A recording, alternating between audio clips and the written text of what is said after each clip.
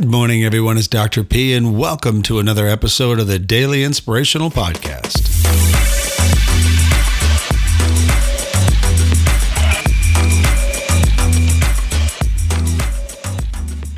Hey there.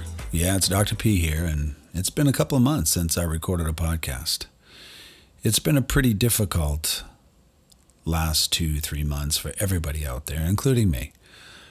You know, prior to this epidemic really boiling over, I was keeping my positive mentality going, thinking, it'll be okay. We'll get past this. America always does. A couple of months, I'll be back to work, and, capitalism will continue on. I'll work hard. You'll work hard. We'll make some money. We'll spend time with our families. We'll go out to sporting events and to beaches and outside exercise. We'll be in the gym working out. Our economy will kick back in, and we'll get back to some sense of normalcy, but that hasn't happened. And I've in my own clinical practice, of course, I've been open since the beginning, and I've noticed just how difficult it is for people to function during this time. And the physical health has taken a massive beating, which has really angered me and frustrated me, watching people implode because their mind is spinning from the hatred and all the fear that's being spewed everywhere. Social media to those media outlets, just shame on them. They make me sick to my stomach. I can't believe it. So I was sitting one afternoon in my business, and a gentleman walked in who I have a tremendous respect for. His name is Rick. And I was kind of asking him for his opinion. Do you think this is something for me to address on the podcast? Because I'm struggling like crazy because I'm so angry. And he said, well, you have to make that decision. But if I were you, Pete, I would get back on there and give your opinion. You're an American. You get just as much rights to be able to speak your mind, and maybe people need to hear it. So kind of sat on that for maybe a couple of weeks, 2-3 weeks, and deciding, where am I and why does my message matter? In other words, who are you and why does your message matter? And I kind of came to this conclusion that, I feel as though others have protected my right to speak. And I mean people who have fought for this country, for its independence, and to keep us safe. And so we look at all the wars that were fought and all the soldiers, male and female, that gave their lives for us so that we could speak out. And this is not the time to bow your heads and stick your head between your butt like you're on a plane ready to crash, kissing your ass goodbye, as they say. This is not that time. I thought it was for me because I didn't want to get myself in any trouble, and I didn't want any trouble for me and my family. But through Rick's advice, I'm like, you know what? I'm just going to say it. Let's just get it out there. So I want you to know who I am. I'm a white man around at the age of 55. I have worked hard in my lifetime. I put myself through school. I have a family. I have kids. It has never been easy, and I've struggled, but I've also triumphed at the same time. I vote independent, and I pick whoever or whichever platform and their policies seem to match my needs and my values. That's it. In this current environment, it certainly is not the Democratic Party and the far left. I have learned through a lot of this that my values and views are highly conservative. I want babies to survive. I want people to be able to worship. I want to have my First and Second Amendment rights upheld. I want law and order. I want so many things that my father wanted for me and that my grandfather wanted for him. These are the things that I want as an American living in the U.S. of A. Now, if you want to cancel me for that, that's your business. But I'm not going to apologize one single bit for who I am and for the way I feel. But I will promise you this, that I will never attack you for what your views are. I have no problem sitting down and having a conversation about what you believe. If what you believe is what I believe, then we'll share a cup of tea. And if you don't believe what I believe and I listen to you, I'm okay with that too. We'll have a cup of tea. I have plenty of intelligent, educated people that come into my office that do not share my values, but do have that sense of conversation and we can share with each other how we feel about what's going on. And at the end of the day, I've become really aware of what's happening right now. Division and hate is being spewed everywhere. And of course, if you're a conservative, you'd say it's the far left Democrat, like me. That's what I would say. But if you're a liberal, you'll say it's Donald Trump. And what am I going to say? It's not here to argue. It's just that we're on two different sides of the fence. And this is why we have a democracy in America, so we can debate things. Unfortunately, now there's no more debate. It's like, you don't believe what I believe, then I will hit you over the head. I will cancel you. I will make sure that you lose your job and you can no longer support your family. I will pull the wool out from underneath you because you don't believe like me. That is a crappy place to live. Very crappy place to live. I'm really disappointed with our leadership. And listen, I'm not going to talk about the Donald Trump or the liberal. I'm just going to put them all together. Our real enemy is not each other, people. As Americans, we're just people who get up and we love our families and we move forward each day trying to make it a little bit better. And now look at us. So many of America is completely divided and angry. There's so much hate and dissension. It's ridiculous. And I'm like, where on earth does all this come from? But like a big snow globe, there's a big glass umbrella or ceiling sitting over Washington, D.C. And that is the sickest, most disgusting place on the planet. In my view, and because I still have the First Amendment to protect my right to speech, then I get to say that. But what's going on in Washington is disgusting. It's like watching 500 or 600 children battle it out in a on a playground, sitting in a sandbox, screaming at each other. I thought these people were supposed to be intelligent, well-educated, and compassionate, and understand that we all need to work together. At 55 years of age, this white man here on the podcast is telling you, I have never seen it like this. And my mom, she's 92. She's never seen it like this. What on earth is going on? And it started to hit me that there's this massive power struggle and a lot of power grab and greed and lust and envy, which is in Washington. And they're puking it out on the rest of us. They're probably sitting back right now, laughing their ass off, looking at all of us and going, look at these idiots. These people are stupid, but look at them.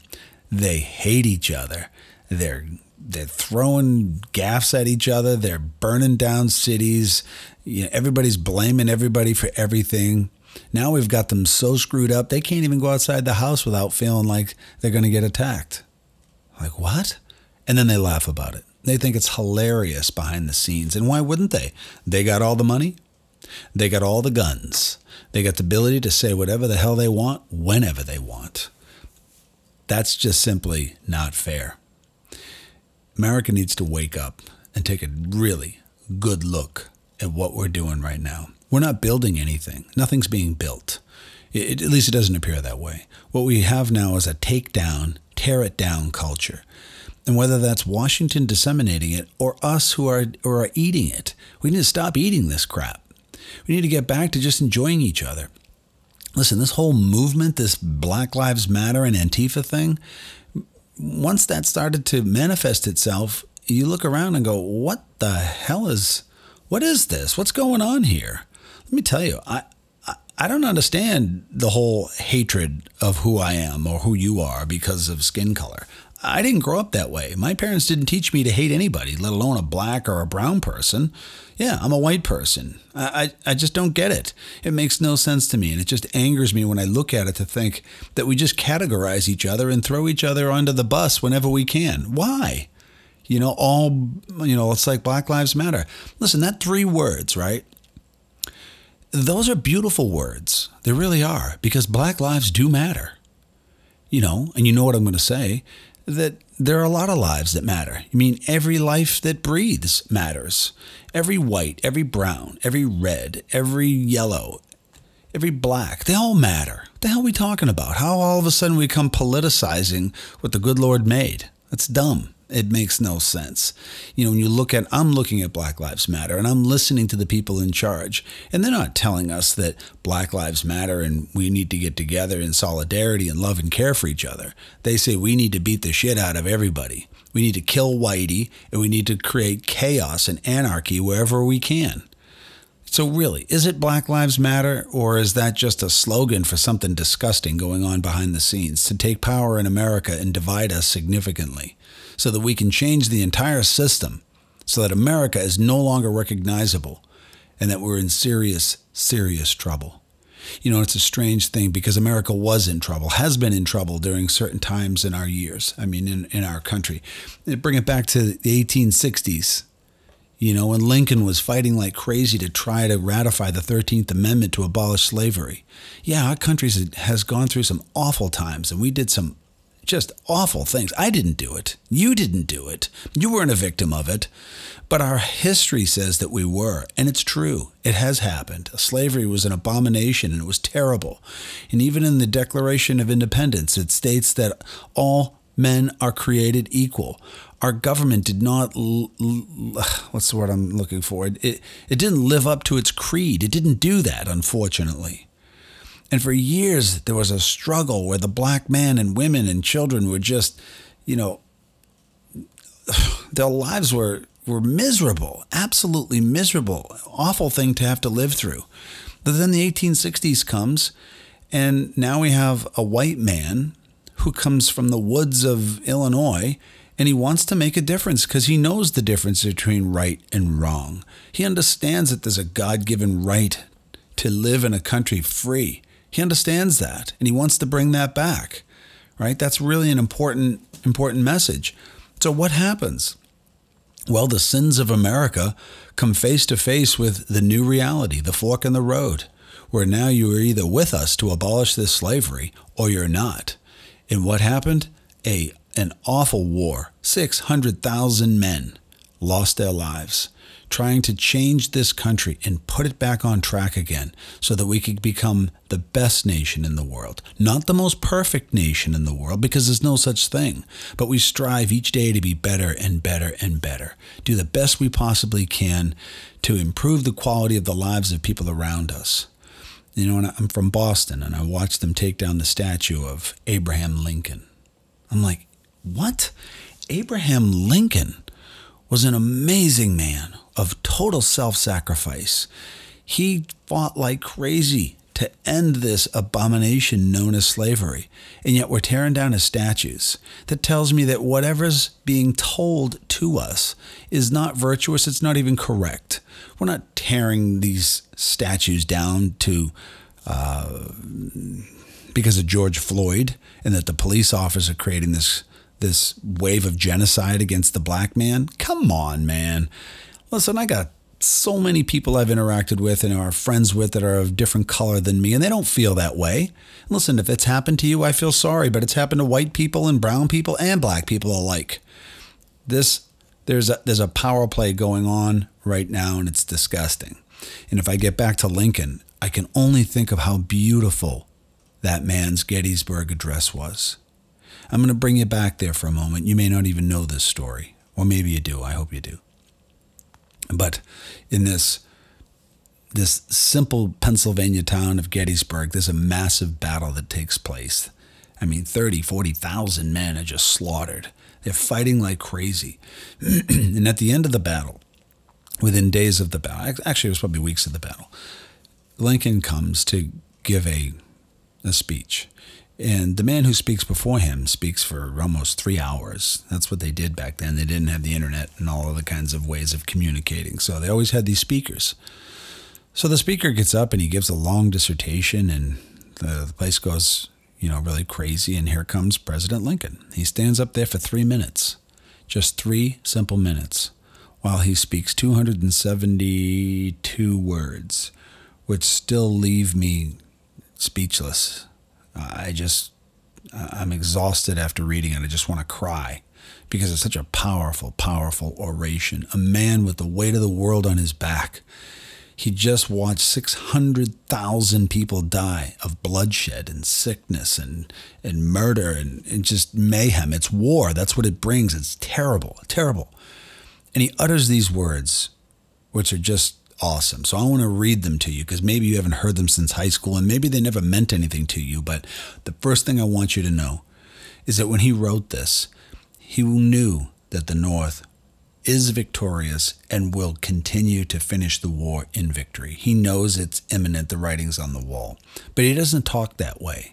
He doesn't say things like, hey, South, we just kicked your ass. Now get in line and shut up because we're going to dominate you. What he did was he was a unifier. He brought us together in a sense of humility. And that's the way the Gettysburg Address was. Very, very powerful. And he's literally bringing us back to the Declaration of Independence. He's calling upon government and all of us to understand that all men are created equal. That's what the Declaration of Independence says. So when he begins his speech by saying 77 years ago, a score is 20, 4 scores is 80. If you go 77 years, 87 years, and if you remove that from the 1863 or 4 when he gave that speech, it brings you back to 1776. It's a cryptic message for you to understand that he believes that all men are created equal. Unfortunately, there was a major issue at the time, so listen to his words for a moment. 77 years ago, our fathers brought forth onto this continent a new nation conceived in liberty and dedicated to the proposition that all men are created equal. Now we are engaged in a great civil war, testing whether that nation or any nation so conceived and so dedicated can long endure. We are met on a great battlefield of that war. We have come to dedicate a portion of that field as a final resting place for those who here gave their lives, that that nation might live. It is altogether fitting and proper that we should do this. But in a larger sense, we cannot dedicate, we cannot consecrate, we cannot hallow this ground. The brave men, living and dead, who struggled here, have consecrated it far above our poor power to add or detract. The world will little note, nor long remember what we say here, but it can never forget what they did here. It is for us the living, rather, to be dedicated here to the unfinished work which they who fought here have thus far nobly advanced. It is rather for us to be here dedicated to the great task remaining before us, that from these honored dead we take increased devotion to that cause for which they here gave the last full measure of devotion. That we here highly resolve that these dead shall not have died in vain, that this nation under God shall have a new birth of freedom, and that government of the people, by the people, for the people, shall not perish from the earth. Soak that up for a minute. That was spoken by one of the greatest Americans ever, who saw the injustice and tried to put our country back on track again. And for those who believe that America is nothing but an abomination, a shithole, if I can say that, a place where racism dominates and that no one is allowed to prosper unless they're white. Wow. I think we're off track. I think what we need to do is to at least be aware that there are forces that are trying to divide us and bring us back to those days. People come to America because it is the greatest country, not only now, but forever on this planet, because more people have had more opportunity than in any other place in the world. And that America today is going through a new battle to grab control. And if you love America, then you got to stand up and speak. You got to get strong. You got to get tough. That's what America's made of. Because there's an ugly, ugly thing going on that's trying to seize everything of America, destroy it, and then create some new, crazy, socialist, utopian society where government controls everything. It has never worked. It won't work. America wasn't founded on that.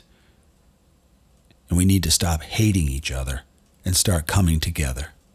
We need to show the real enemy, which appears to be, at least in my estimation, our lawmakers. And let's just put them all together, because I don't want to divide you or me. You can cancel me if you want and turn me off. You're welcome to do that. But I'm not going to do that to you.